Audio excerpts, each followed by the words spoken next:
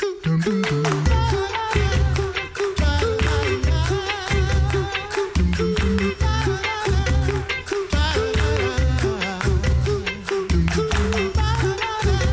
back to the Coffee Hour. I'm Andy Bates. I'm Sarah Gulseth.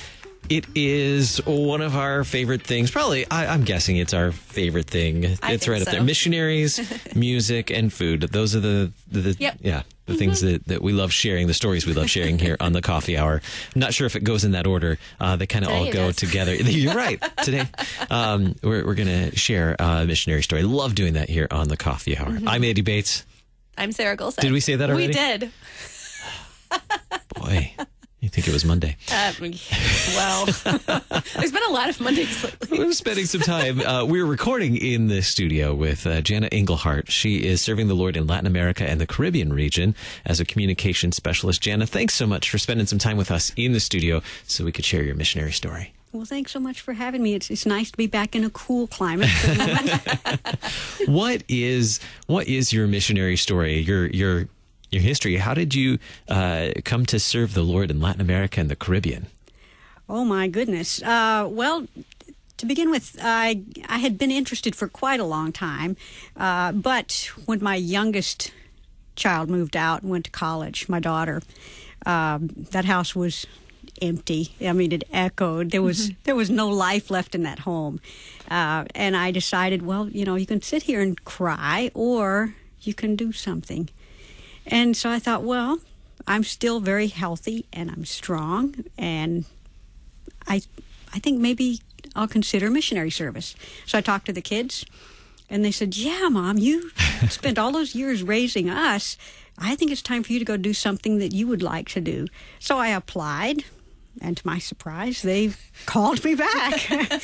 And so, yeah, now I serve in the Dominican Republic, and I am really enjoying it. Yeah. What do you get to do as a communications specialist? That's a bit of a unique role on the mission field, as somebody that gets to do a little bit of different work.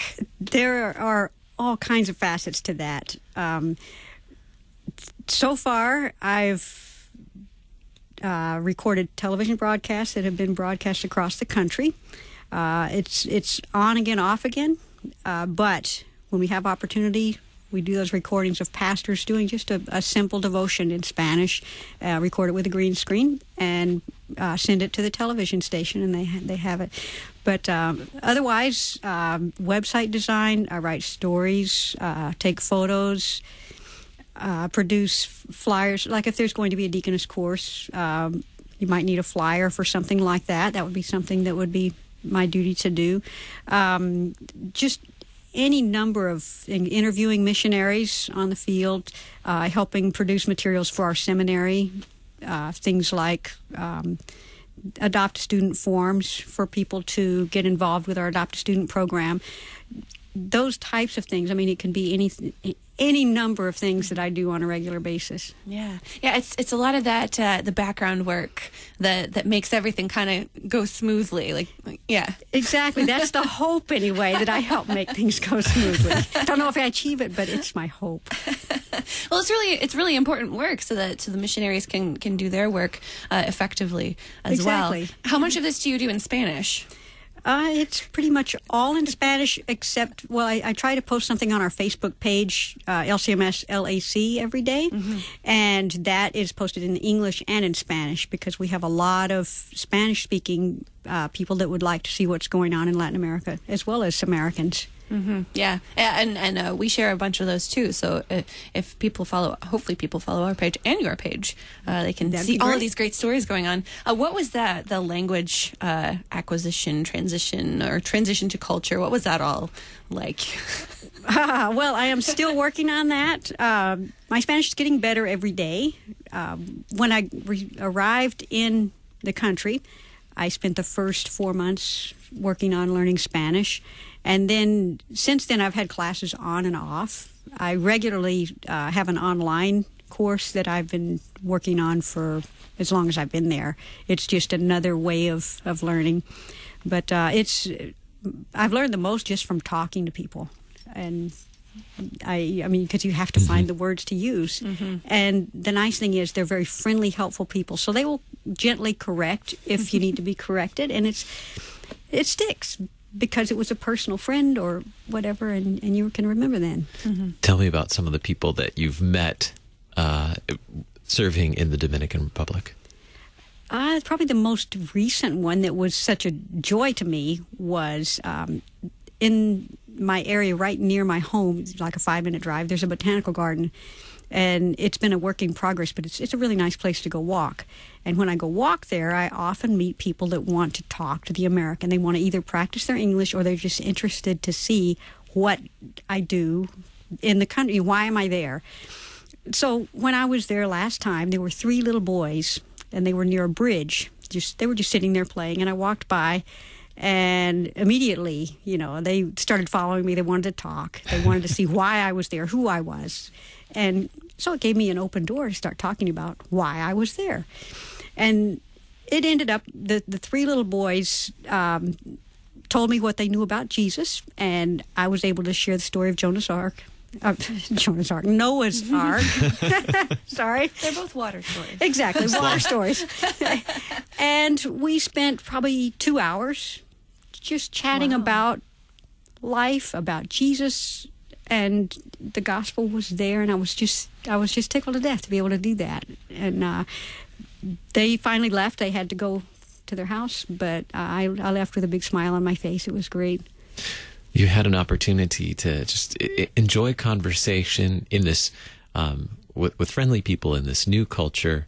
How has learning about the culture, learning the language, which is quite often the central part of a new culture, how has that helped you do your work as a communication specialist? How has that shaped the work that you do? You mentioned doing print pieces and website and social media.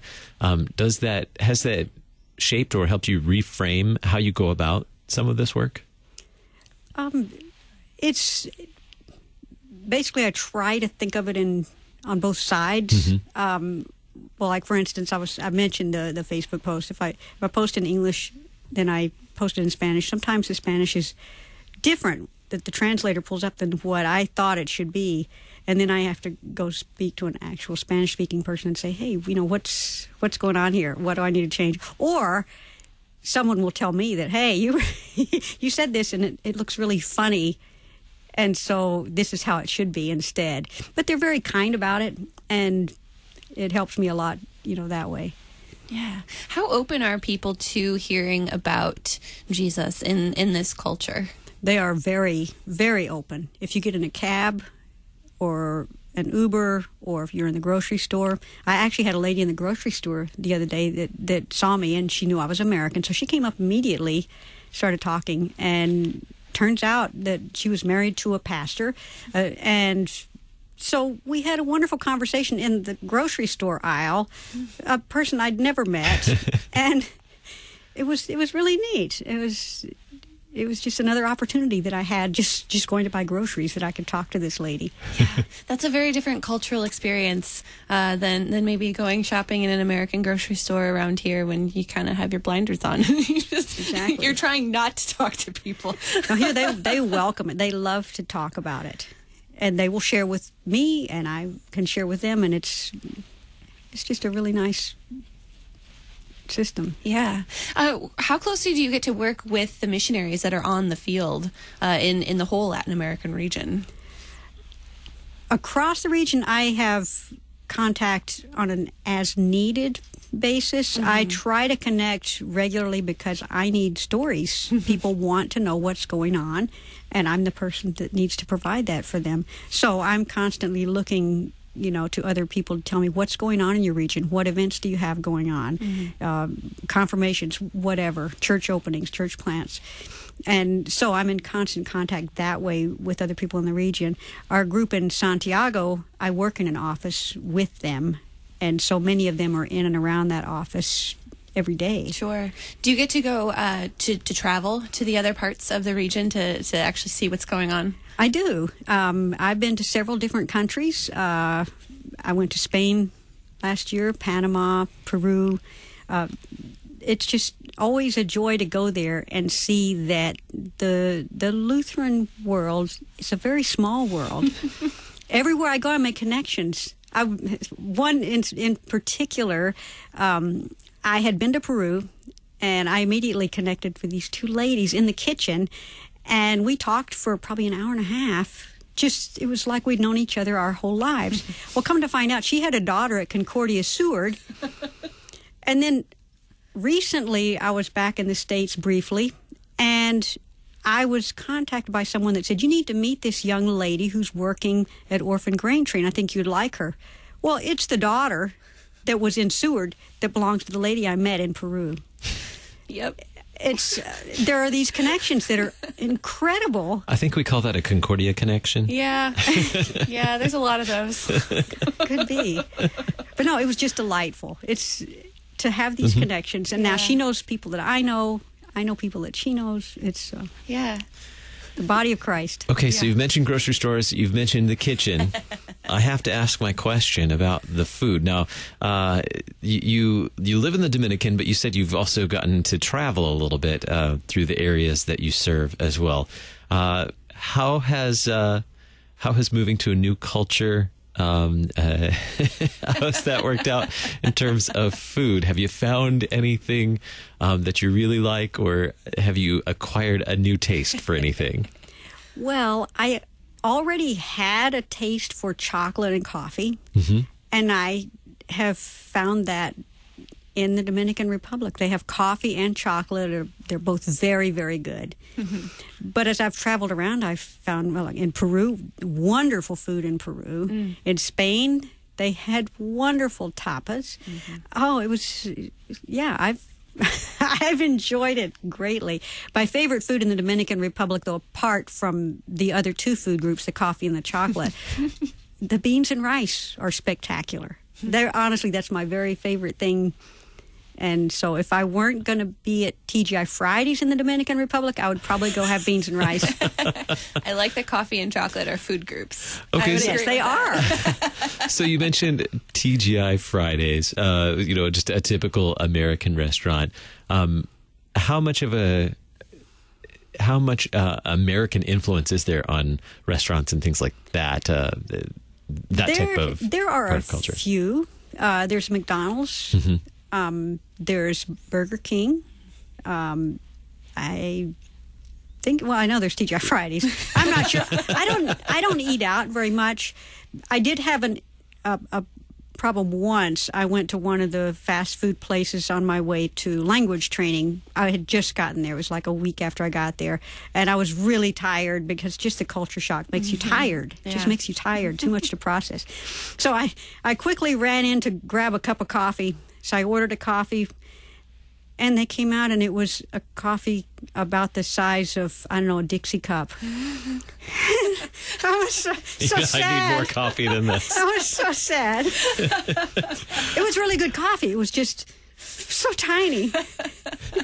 Where or how do you see the good news of Jesus Christ being proclaimed in Latin America and the Caribbean, the areas that you're serving as communication specialist? Where do you see your fellow missionaries and partner churches proclaiming that good news of Jesus? Oh, it's exploding down there. People are so hungry for the gospel. There's a lot of law pretty much everywhere, but the gospel, the precious gospel, the forgiveness of sins, life and salvation in Jesus Christ.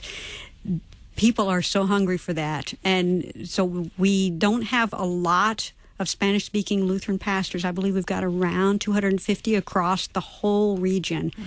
That includes Spain and all of Latin America, South and Central America. But we have a brand new seminary there that's training pastors, and each of those pastors will go, and most missionaries are on the field for maybe 3 years or so on the average. I'm not sure exactly the number, but these pastors will go be part of the culture and live there for a lifetime serving as pastors. So with our seminary there training these pastors, the outlook is incredibly bright for Latin America with their hunger for the gospel. Jana Engelhardt, serving the Lord in Latin America and the Caribbean region as communication specialist. Thank you so much for being our guest on the Coffee Hour. Oh, thank you so much for having me. I've enjoyed it incredibly much. I'm Eddie Bates. I'm Sarah Gulseth.